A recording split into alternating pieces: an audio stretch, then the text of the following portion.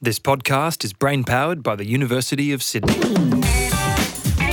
are controlling transmission. Dr. Carl. And Adam Spencer. Adam Spencer with you. Dr. Carl sitting alongside me in, may I say, a very nice jumper. We'll get to that in just a second. Dr. Carl, on this Sleek Geeks podcast. That jumper, I do like it. Made from yak fur, I bought in the Himalayas. You bought the jumper or the yak fur? The jumper, which had been made from yak fur, then dyed. And the trouble with yak fur is that it has lots of oil naturally in it, even after it's been dyed. Mm-hmm. So the advantage is that it stays moist and strong. The disadvantage is that when you walk down the stairs in socks made of yak fur, sure, you slip down. And I have a if they're wooden stairs or slate stairs. Wooden stairs. And I have a series of photos showing the colour changes of hemoglobin as it breaks down in my buttocks over a series of 2 weeks. The socks went, and I just went boom, boom, boom down the stairs, landing on the same point of my buttocks all the way down. And when I came down, I was very sore. Everybody was saying, "Are you okay?" I was okay. It was my dignity, not any part of my brain or my spine that had been bruised. And then they said, "That's a good bruise." And I thought, "Bruise, you say?" I do remember the bruises change colour. So in the X-rated section of my home photo portfolio, there are my buttocks over 14 days showing the bruise going from brown to green and back into yellow. I got a bruise once. I was playing in a charity tennis match, a doubles match for the wonderful people at the Starlight Foundation. They used to have a tennis competition every year. That's for the kids' hospital. Yes, I was playing with Tony Roach, former Australian great. Tony Roach? Against Leighton. He could hit a ball hard enough to go right through your body and out the other side. He was very handy. Fair to say, he was doing most of the heavy lifting when we were playing together. Against Peter Overton from Channel 9 News and 60 Minutes. I gave him a guided tour through the ABC when he was at high school, when his dad was my boss as an anaesthetist at the kids' hospital. There you go. And Leighton Hewitt. Never met him. Fine chap. At the time, number one tennis player in the world, had done the right thing and come and played in this charity day to help out his friend John Newcombe. We're on the centre court, so we're all mic'd up. So I'm getting that Newcombe and Leighton Hewitt were on opposite sides. Those two against you and Overton. No, Newcombe was watching. It was me and Tony Roach versus Hewitt and Overton. Newcombe was running the whole day. Right, okay. And we're on the centre court, so we're microphoned up. And the crowd watching and we're commentating and telling jokes and all that sort of stuff. And it's fair to say my sort of verbal acuity was making more of an impact than my backhand. and there's one bit where I've gone to hit a shot and hit a terrible shot.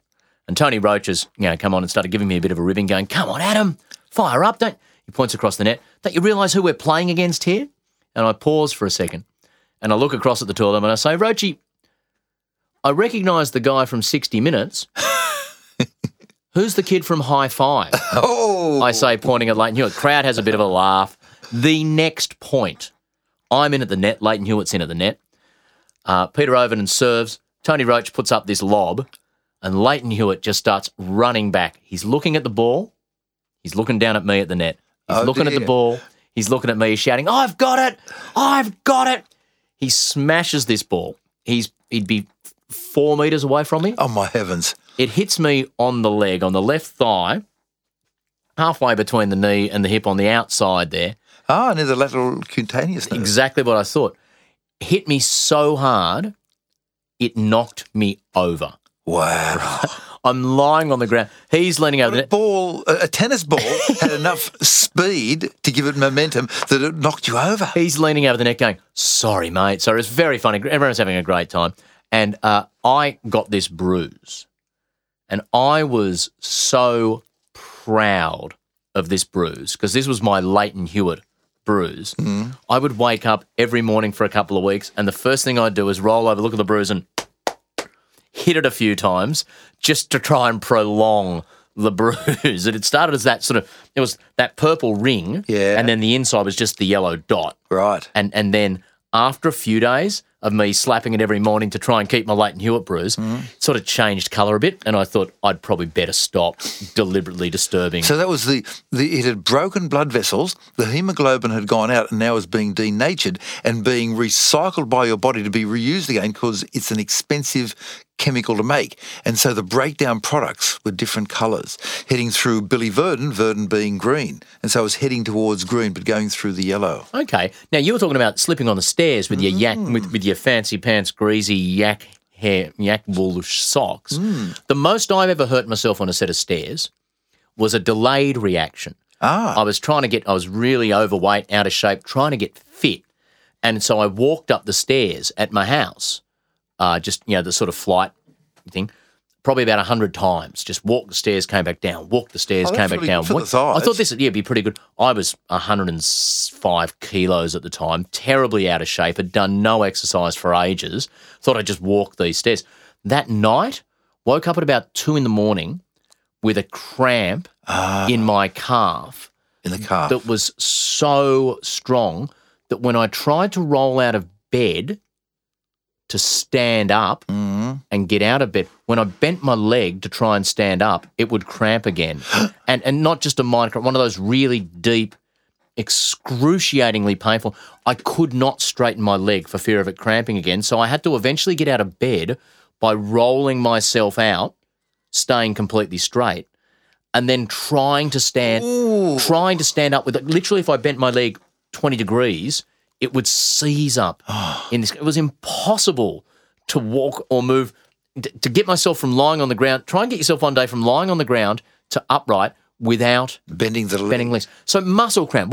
What's happening there? What was happening to me? Okay. Think about what is a little cramp? ratchets. Like in muscles are two molecules called actin and myosin, which I'm trying to do a little hand gesture here, where you've got little hooks that move along each other like barbed wire. So you've got your fingers sort of cupped in a hook, and you're walking one hook up your forearm. Yeah, and there's a whole bunch of little ratchets along the way, and they do this at super fast speed. And some, of course, are optimized for high speed. Some are optimized for being able to do it at slower speed, but hang in there for hours and hours. And cramps are when the muscles, either the muscle group that you're using or a subsidiary one, pull tight and don't let go. And your worst case of this is tetanus, where all the muscles in your body are switched on. So you've cut yourself on a rusty nail, and the bacterium Clostridium tetani gets into your body, puts out a bunch of chemicals that switch on your muscles, and they do not let go. And so both your biceps and your triceps, which have opposite actions, are full on. And the muscles on the front of your legs and the back of your legs are switched on. So basically you end up with the back of your head and the back of your heels touching the ground and your body arched in between, and then gradually as all the muscles spasm and cramp. And it turns out that the ones on the front, on the back of your legs are stronger than the one on the front of your legs, and then you just end up having it spread to your lungs, and then you die. Get vaccinated. Dr. Carl. An album sponsor. There are certain muscles that people will cramp more often, like your calf, hamstring. If I swim, if I swim a long way, the world's like you said. People some muscles are just slow and dependent on. When I swim, I look like an 82-year-old man who might die at any stroke. But Don't worry, Junior. We'll keep an eye on you. You're not drowning. That sort of fun. But I can swim 2 kilometres. You're kidding. I just plod. I swim so slowly, I can't really get tired. And so but I just use my arms. I barely use my legs at all. When I've swum as far as I can sometimes, first thing to go is in the arch of my foot. Oh, really? I'll get a cramp from trying to straighten my legs up and kick a little bit and that sort of stuff. I get that muscle in the arch of the foot cramps. That's a doozy when that one goes. So just before we get on to that, the swimming thing, my swimming style is about as inefficient as yours, but I can only do about 50 metres at a time. Unless I gradually do lots of training, I can get it up to fairly high. And I remember swimming in the Olympic swimming pool at the University of Sydney, and Dawn Fraser.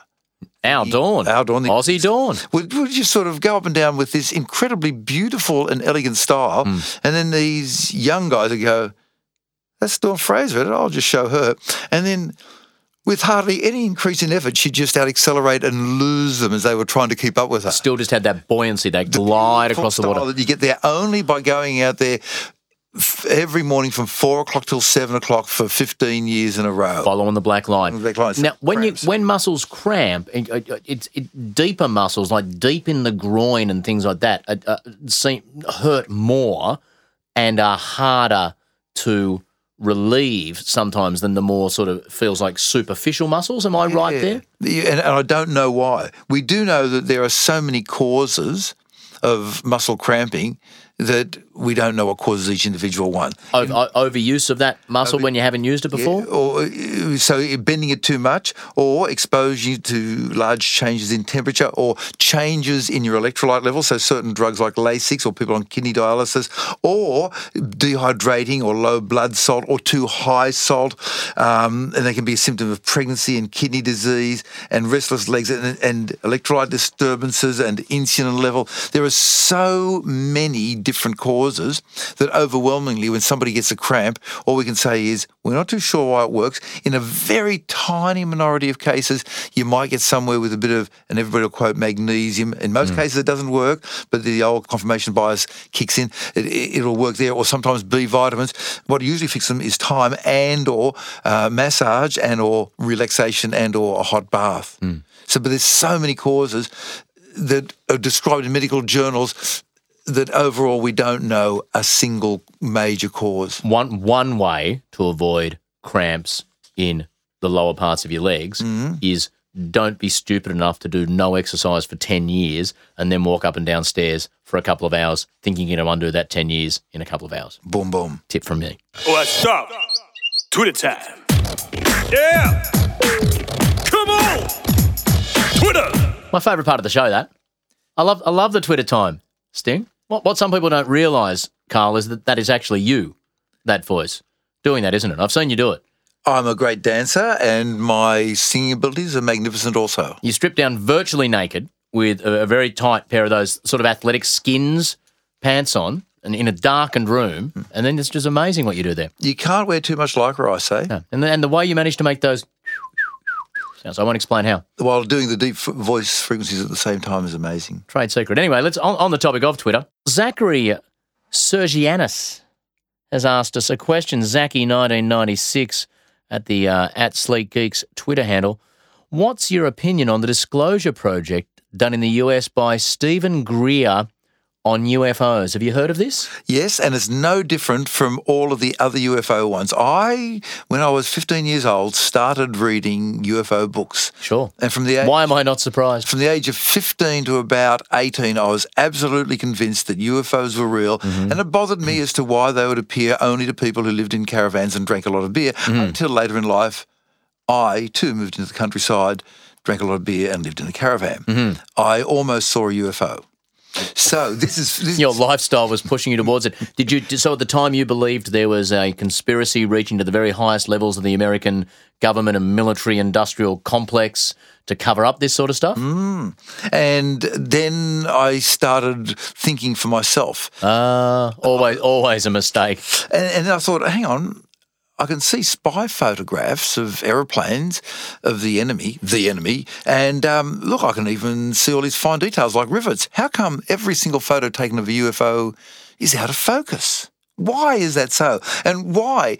Then you ask the deeper philosophical question. If the UFO people, whoever they are, want to remain hidden, God damn, they're doing a bad job because they keep on appearing to people all over the place. And if they want to make themselves known, they're doing a bad job as well. All they have to do is just turn up at a World Cup final and land on a football field and say, here we are. And this falls into the same category. The latest one I got last night was somebody was showing a photograph of something that looked like a UFO with big air vents and propellers on it, saying, this is a UFO that was captured by the American and this has been hidden in Area 51. And somebody on the Twitter feed said, well, actually, no, it was made by a Canadian aircraft company in the 1960s when and here's the history of it. If only I want to believe in UFOs. I want to believe that the UFO people will come and land and say, hi, Carl, love your work. Look, we're going to give you a bottle of Geritol so that you will live forever and your whole family can come. And also we're going to travel faster than the speed of light so you'll be able to travel with us for 1,000 years. And we'll take you through the entire universe and bring you back with 1,000 years worth of knowledge in 1 minute's time, in Australian time. I want that to happen. Sure. I want it so bad. Never happened. And Geritol is the stuff. Well, it makes you, traditionally in the science fiction stories of the 1960s and 70s, it keeps you living forever. Can we get them to sponsor the podcast? I love Geritol. I love Geritol. No worries with them at all. I've been drinking Geritol for 845 years. Look at me. Apart from your leg cramps.